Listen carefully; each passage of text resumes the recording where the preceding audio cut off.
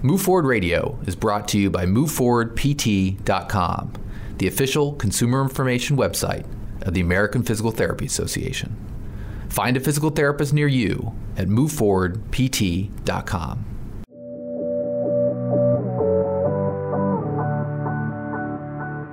You're listening to Move Forward Radio, a podcast featuring interviews with physical therapists and other healthcare experts with advice on how you can move forward.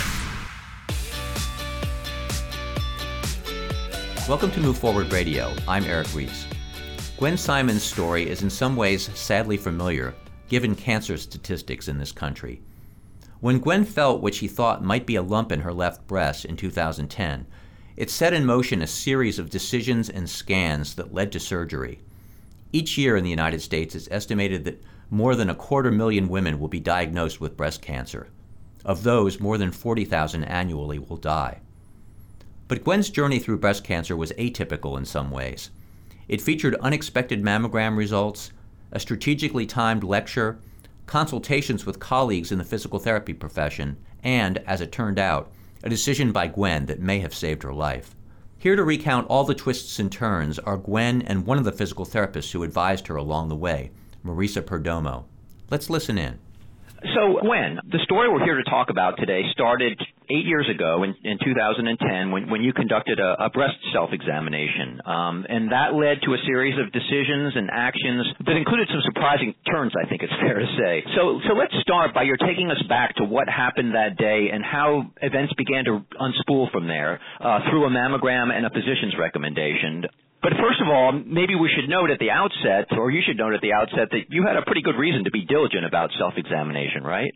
Yeah, I mean, I tried to do my self-exams routinely. When I would think about it, I will admit I wasn't great at doing them every month. But at one point, I felt like I had a lump on my left side, and I was due for my annual exam anyway. So whenever I went in and I told my doctor about it, they did my mammogram, and it turned out that I had a lump on the right side, interestingly enough. And I think that really illustrates the importance of having your regular exams by your physician, having your regular mammograms, because I had fibrocystic breasts anyway, so it was really hard to tell if it was a lump or it was just a fibrocystic nodule or something. So what I found out after having the mammogram was there was a spot they had been watching from past mammograms, and it had progressed on this particular mammogram. And so I went and had a biopsy, and indeed it was a ductal tumor, an invasive ductal tumor. And so I was at that time faced with the decision of what am I going to do about it. You know, my physician recommended a lumpectomy and then radiation because the tumor was quite small. It was a half a centimeter. And he said, it'll just be a blip in your radar screen, you know, you'll just go have your lumpectomy, your radiation, and you'll move on and nothing will change. And so it was a, stage 1 tumor at that point. So despite the fact that that was his recommendation, I was not real comfortable with that without exploring what my options were, because I had a pretty strong family history of cancer. My father had prostate cancer. I had an aunt who had breast cancer. My grandmother had breast cancer.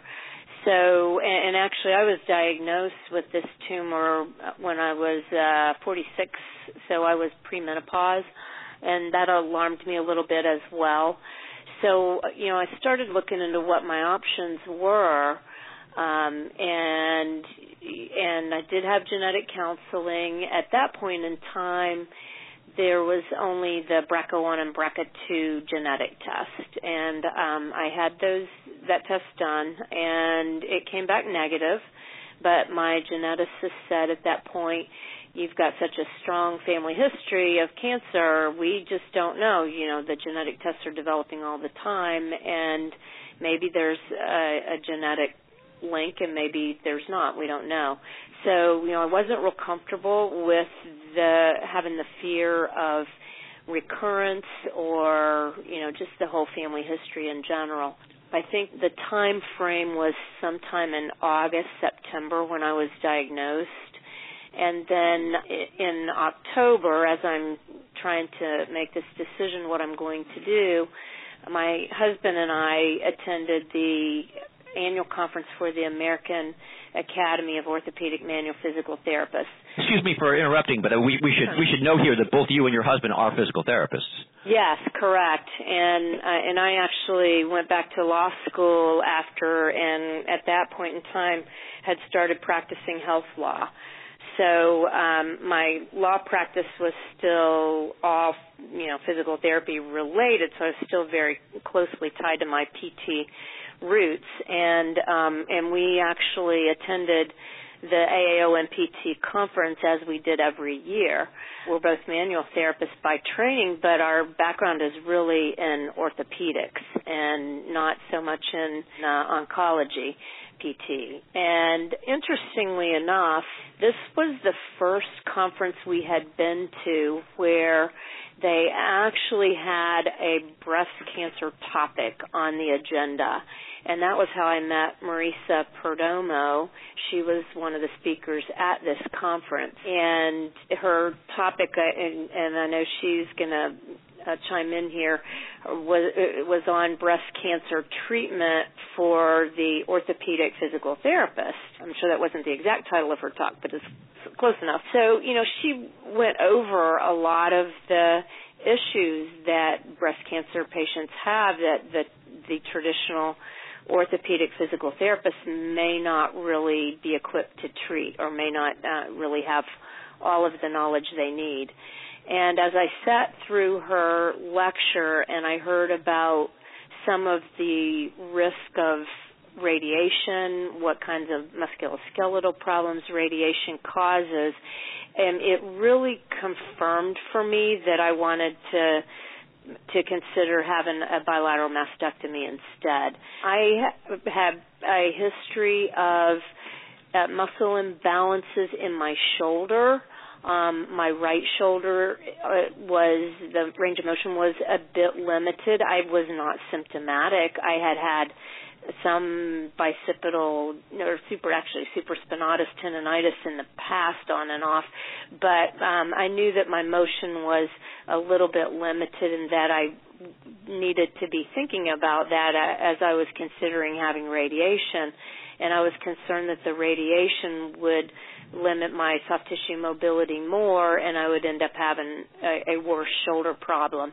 So considering that, and considering that I was old enough, I didn't need to have any more kids. I wasn't planning to have any more kids, or just my husband says I had I treated it like a business decision that I didn't need these breasts anymore, and so so I really started thinking long and hard about the mastectomy.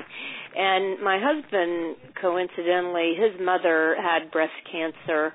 And, back in the day when the mastectomies were pretty radical and the radiation was not so targeted, and she had a lot of complications from the radiation that led to her having complications in I believe, her lungs, and caused her to have more health problems later that resulted in the reason why she passed away. And so he was very supportive of me making the decision to have a mastectomy, and I don't think I could have done it without that support. But I was really glad that I made that decision. When I first went in to talk to my physician about it and told him that that was what I wanted to do, he said, well, you've really done your homework, and you're an educated woman, and so if that's what you want to do, that's what we'll do. And to back up a little bit, after I heard Marissa's talk, I talked with Marissa, and Chris Sabelsky was the other speaker at that conference with Marissa.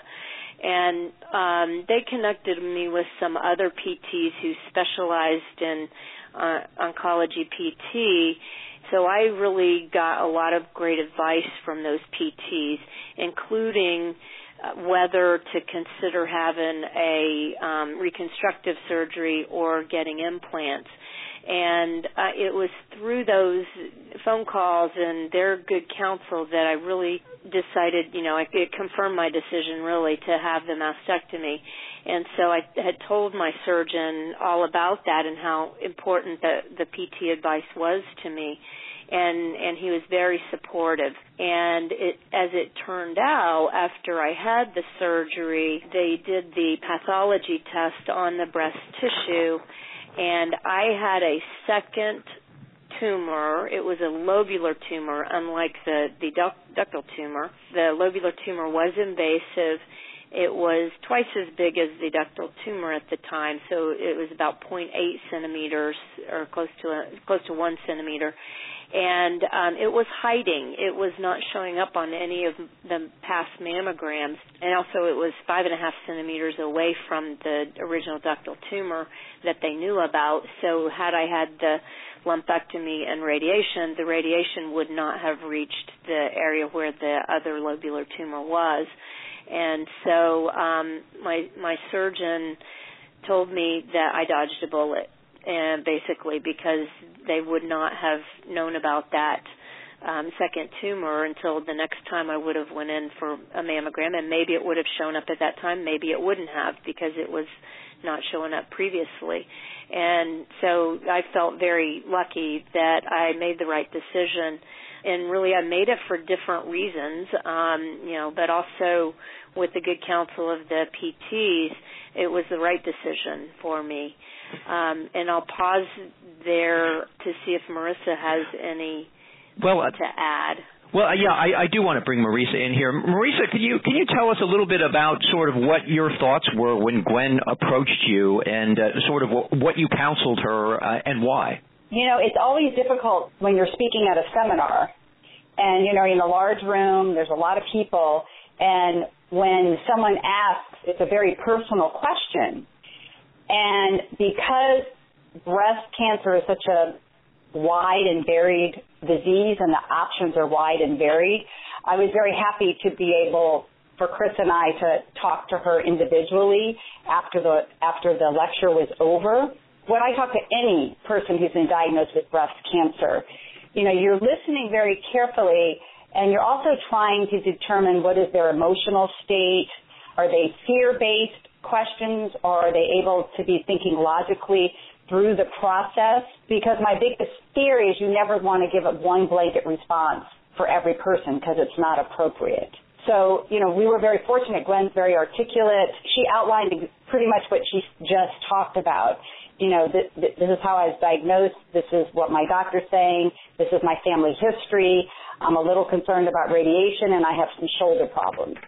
So the specific advice that I did give to Gwen was, one, I wanted to make sure she understood radiation and where the field of radiation at that time, I think this was I can't even remember, 2008?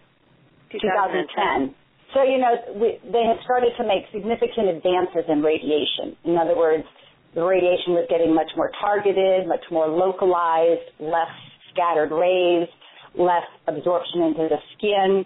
So some of the side effects that we talk about with radiation depend upon the field, the size of the field of radiation, and then the total dosage of radiation.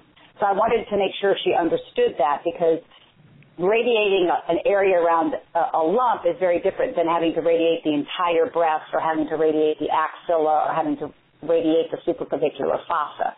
So there's grades of side effects. So we just wanted to make sure she understood that. And then we also wanted to make sure, she was a physical therapist, her husband's a physical therapist, so emphasizing the fact that getting good manual physical therapy after surgery, whether you have a lumpectomy or a mastectomy, is very important, because then we can regain scapular movement, regain the movement of the shoulder blade, the glenohumeral, the actual shoulder joint, maybe even the rib cage, the thoracic spine, because all that tends to shorten and tighten when you have surgery and radiation. So getting good manual therapy to make sure you have good joint motion of the entire upper quadrant, and then follow that up with a really good strengthening and stretching program. It's not enough just to stretch the tissues that have been radiated. You actually have to gain strength of the prime movers, or in this case, like the pectoralis muscle, as well as the shoulder blade muscles. And a lot of times where people have long-term shoulder problems is because they actually did not regain the proper motor control. They didn't gain enough strength and endurance, and then recruiting the correct muscles in the correct sequence to lift your arm above your head or to reach out to the side. So the rehab for physical therapy varies across the United States, and it's going to vary if you see a therapist who works with a lot of individuals that are diagnosed with cancer, or if you're just seeing a generalist. So some of the recovery issues that happen could be avoided if you get good rehab afterwards. And then I also advise her, I always recommend to everyone, you always get a second opinion. If you're not at a research hospital, go get a second opinion at a research hospital, no matter what type of cancer you have, just to make sure that you're getting the latest and best information that's available. So those are some of the things Gwen and I talked about. And Gwen, did you do that then? Did you get that second opinion? I didn't get a second opinion. I mean, I had a consult with the oncologist. I'm trying to remember if it was, I'm sure it was before surgery, but my oncologist, their office was actually linked in with one of the research hospitals in Boston, so I felt very comfortable with that, and my doctor was really up to date on evidence-based medicine and was always quoting what my statistics were, my chances of recurrence and everything. So I felt very comfortable with the group I was with. So you really felt like you had all the information you needed to be able to make an informed decision. Yes. A quick break to tell you about Choose PT, the American Physical Therapy Association's national public awareness campaign. America is currently in the grips of an opioid epidemic. In some situations, dosed appropriately, prescription opioids are an appropriate part of medical treatment. But opioids only mask the sensation of pain, and opioid risks include depression, overdose, addiction, and withdrawal. The Centers for Disease Control and Prevention is urging healthcare providers to reduce the use of opioids in favor of safer alternatives like physical therapy for treating pain. Learn how a physical therapist can help you at moveforwardpt.com/choosept. And now, back to this episode of Move Forward Radio. Marisa, I wanted to ask you, what was your reaction when Gwen told you, I assume that Gwen told you that a second tumor ended up being found? I've had a couple of friends, and I've had several patients who've had very similar experiences with that. And it's very interesting. I can't really make a judgment about it, but sometimes, a woman will just say, I have to have a mastectomy. I don't know why, but that is what I'm comfortable with. And I don't know if it's intuition or if it's a gut feeling. I don't really know, but it's a very interesting experience when patients talk to you, or like Glenn calls me or emails me and says, guess what, they found a second tumor that they didn't know I had. I've also been on the flip side where they don't know the person has a second tumor, and then they supposedly get diagnosed with the recurrence of cancer, but then they find out that the first mammogram or the first round of cancer treatment missed that secondary tumor. Right. So it doesn't happen often, but I've been working in oncology rehab for over 20 years, and when you've been around enough patients, and I'm also a cancer survivor myself, so you get to have some really in-depth conversations with different people. It's really interesting how that happens, and I can't explain it. I don't really even I don't know what advice you can offer, because you can get the best advice from the best physician, and you could still have a secondary undiagnosed tumor, and it isn't anybody's fault. It's just sometimes our diagnostic tests just don't pick up everything. And but that's a reality we kind of have to live with. Well, it gets back also to what you were saying earlier about just really every cancer is very idiosyncratic, and that's why there's all the more reason to get as much information from as many people as you can. Right. I mean, you don't want people like doctor shopping, right? Right. Because that's going to create emotional difficulty. But Gwen, like she said, her physician was affiliated with a research hospital.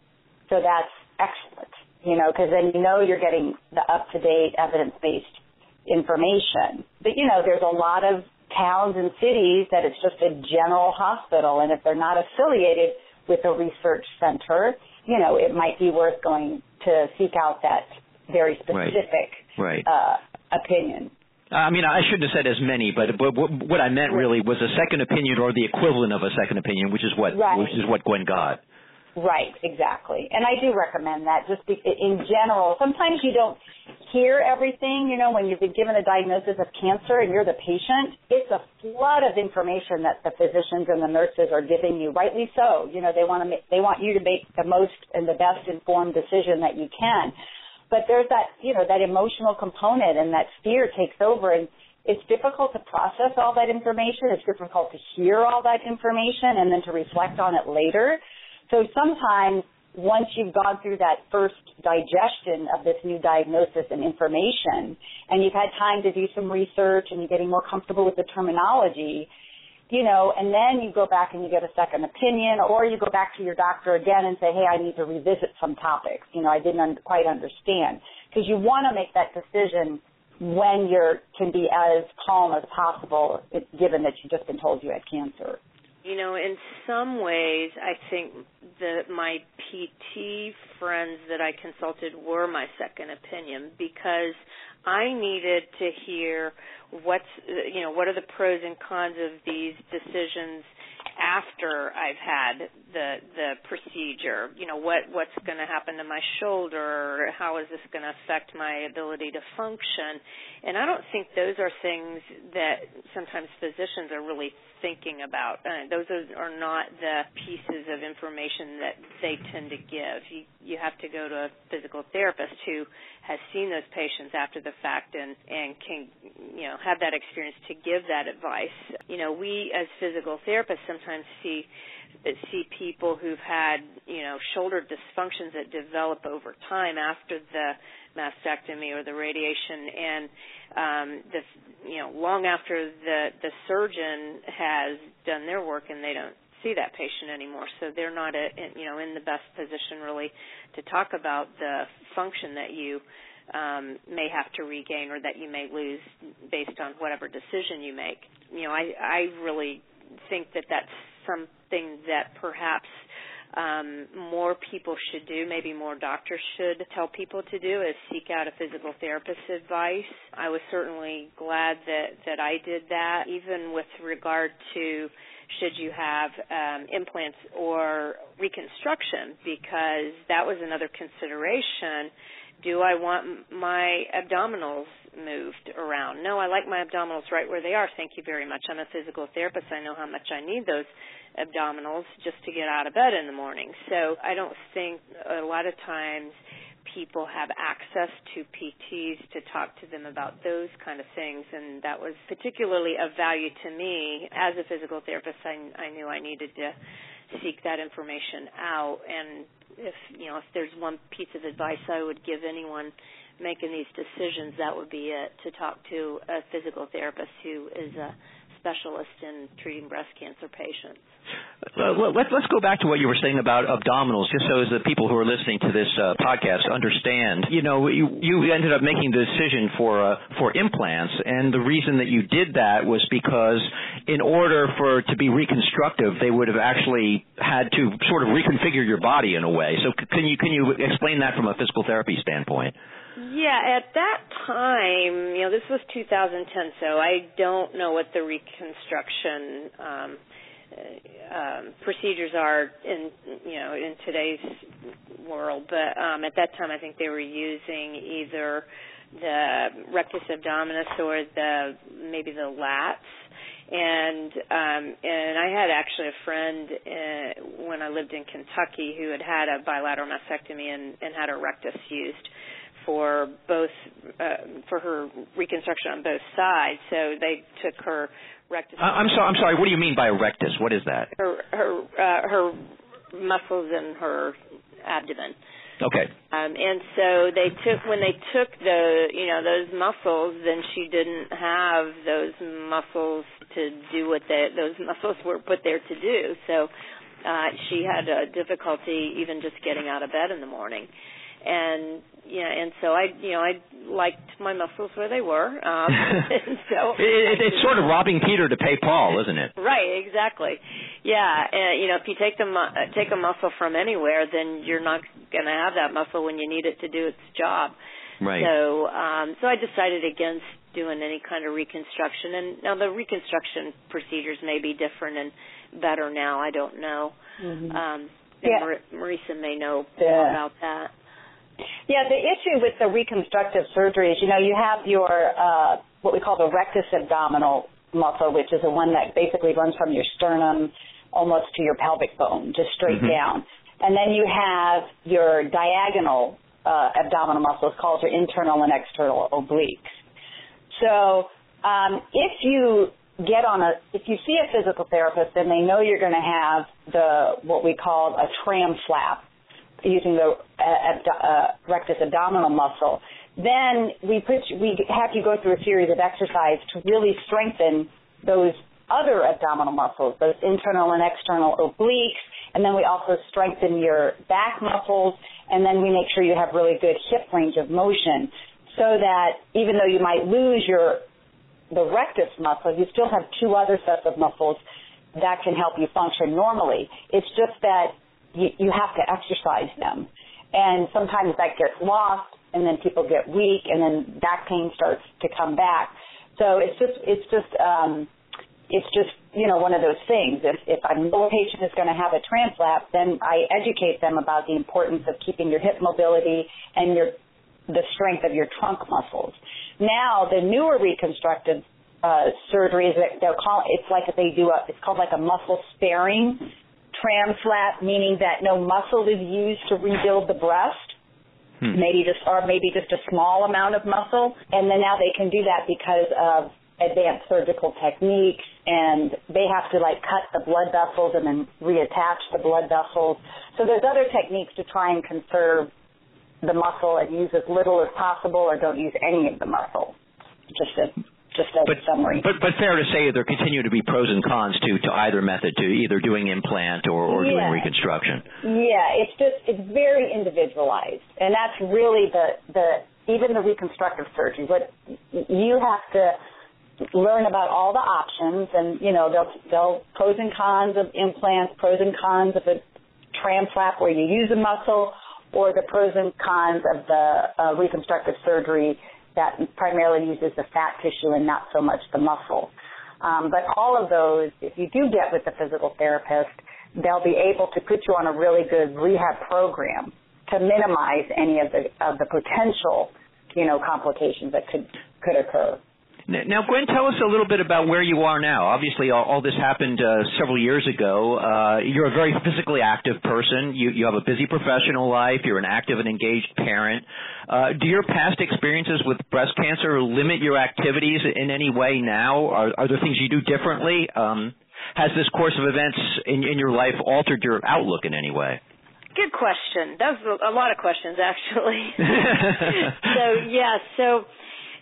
Interestingly, as my husband said, I treated it more like a business transaction and really didn't think a lot about the fact that I had cancer. I just moved on and kept working after I recovered and didn't really think too much more about it, except that I really wasn't good about exercising for the first 3 years probably after my surgery.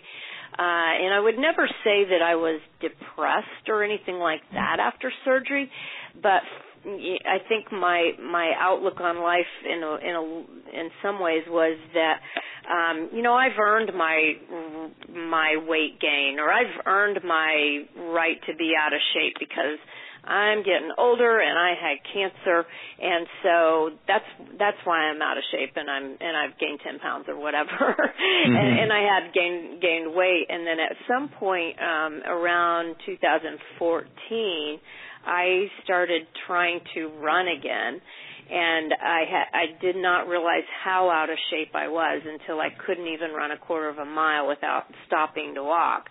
And it was at that point in time that I started running religiously and trying to get back in shape until most recently this year I just finished my first Try for a Cure sprint triathlon and raised money for the Maine Cancer Foundation.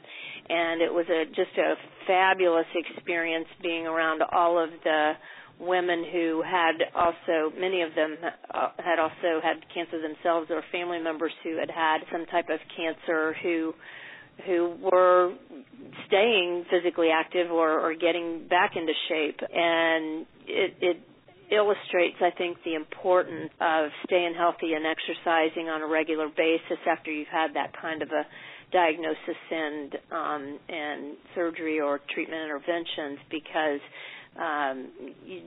it helps in making sure that you don't have a reoccurrence if you're eating healthy and you're exercising and taking care of yourself, which is really important. So let's see, that answers at least 2 or 3 of your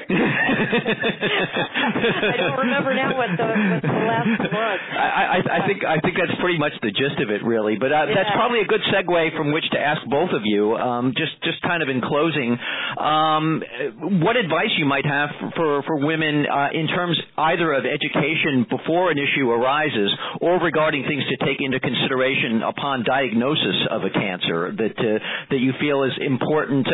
In your case, Gwen, maybe important insights that you have from what you've been through, and Marisa, just from what you know and also having been a cancer survivor. I would first say the thing that I think is most important, especially at the diagnosis stage and when you're trying to make decisions, is that you have to try really hard to put your emotions aside, because you can't really objectively evaluate all the advice and absorb all of the things that you read if you are in fear. And I think that was, I guess, if I have to give myself credit for anything, that was what I did best. And if that makes it a business transaction, then so be it. Because I don't think I could have made the right decision had I been too emotional about it. Do you think that's your personality, or is it partially because you have a healthcare background and kind of know movement in the human body? Yeah, it's probably a little bit of both. I think in some respect it's an outlook on life. I mean, I think that philosophically everything happens for a reason. Just like the fact that Marisa happened to be given the breast cancer lecture at an orthopedic conference for the first time, and I happened to be there. I felt like that was a message to me.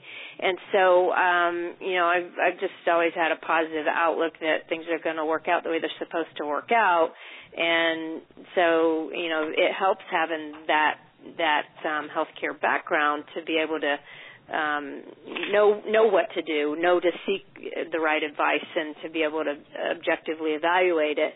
But I think it has a lot to do with just whether you're a positive type of person or not as well. Right. Well, Marisa, can you share some of your thoughts with us? Yes, there's so many, and Gwen did a great job of articulating some of my thoughts as well.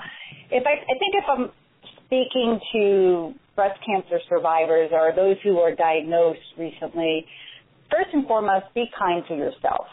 I mean, we live in a society where we want to put up our hair, put on our makeup, dress all up and pretend like nothing's wrong, and go out and expect ourselves to have a full-time job while we're dealing with these life-altering situations that occur. And I think the first thing is, I guess we need to realize that if you're not going to take the time to take care of yourself when you've been given a diagnosis of cancer, when are you going to? I want people to feel very positive and validated. It's okay for me, if I can afford it, to take a little bit of time off. Let me process this with my family, this emotion with my friends.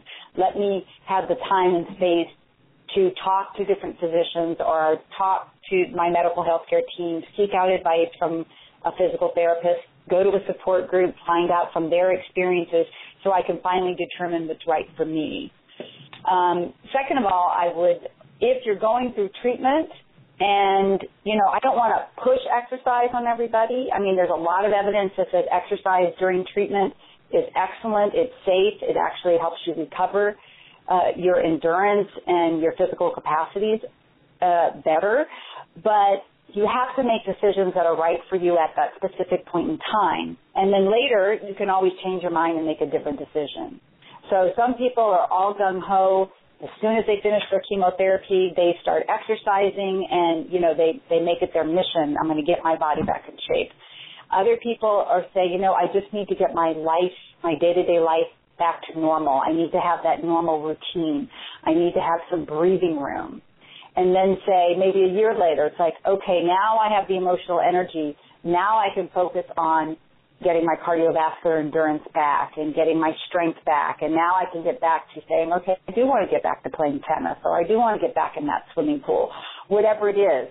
But, give yourself that space to not just physically recover, but also emotionally recover and get that routine back after your cancer treatment is over. So the decisions are very individualized in that respect. I think as women, a lot of people have a hard time accepting help. And if you have a church group, or if you have your friends at work, or if you have your social group that wants to cook some meals and help cart your children around to their activities or their appointments, let them help you. Give yourself that gift of time and space to recover no matter what phase of treatment or recovery that you're in. And then, of course, I have to always give a plug. I think without physical therapy, I probably would not be functioning with my cancer histories and surgeries. Without having a regular strength training exercise program, I would be in a lot more pain. So it's very individualized, and just seek out help and feel good about your decisions. So it's very individualized, but what you're saying seems to be that physical therapy should be a universal. That would be my dream. even if the doctor doesn't think you need it, and even I've had patients who say, I don't need to see physical therapy, but my next door neighbor said I should go, and they come and see me, and I'm like, okay, let's work on your movement pattern. You're not using the right muscles when you lift your arm above your head. So I don't want you to develop a rotator cuff tendinitis, or I don't want you to develop impingement syndrome, or I don't want you to develop neck pain. These are where your muscle imbalances are. Let's get them strong now so that a year from now you haven't been moving your arm through space incorrectly and you develop a problem. But people don't realize how deconditioned you are in general. After someone has surgery and radiation, you just generally get deconditioned. And to get some help on starting a walking program, starting a running program, starting a biking program, and just to go over the parameters and teach you how to advance your time or your resistance, those are so valuable so that you don't get frustrated when you go to the gym and you're so exhausted because you worked at too high of an intensity. Let a physical therapist with this specialty say, no, you're only going to start off with your heart rate in this specific target heart rate range so you don't get fatigued 24 hours later. We want to make it a win-win for the individual, that they get their exercise started, but they don't physically crash the next day or two afterwards. I'm just curious, Gwen and Marisa both. Obviously, we brought you together here today for this podcast, but do the two of you remain in contact with each other? Marisa did a little favor for me recently when I was doing my fundraising for the Try for a Cure. She put on a webinar that I offered to my PTs who are my law practice clients, and it was all on the physical therapy treatment for breast cancer patients. And so we have kept in touch when we see each other at conferences occasionally, but reconnected more so recently. And I want to especially thank her for that. The internet is a wonderful thing. I think both as physical therapists and then Gwen with her law practice, it's amazing how maybe 6 months from now I'll be talking to somebody and Gwen's name may may pop into my head, and I may say, you know what, you're in the Boston area, and you're asking about questions about this, and Gwen may be the perfect person for you to talk to. That's the nice thing, I think, about our profession, is that when situations come up, we don't hesitate at all just to shoot somebody an email and say, hey, I have a question for you, or could you help this person out, or could you do me this favor, or something like that. I think it's a really nice relationship that we have in that respect. Well, Gwen Simons, Marisa Perdomo, thank you so much for joining us here today on Move Forward Radio.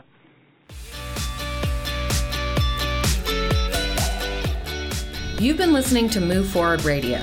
Insight from our guests is for informational purposes only and should not be used as a substitute for individual treatment by a medical professional. Subscribe to our podcast on iTunes or find previous episodes at moveforwardpt.com. Move Forward Radio is brought to you by moveforwardpt.com, the official consumer information website of the American Physical Therapy Association. Find a physical therapist near you at moveforwardpt.com.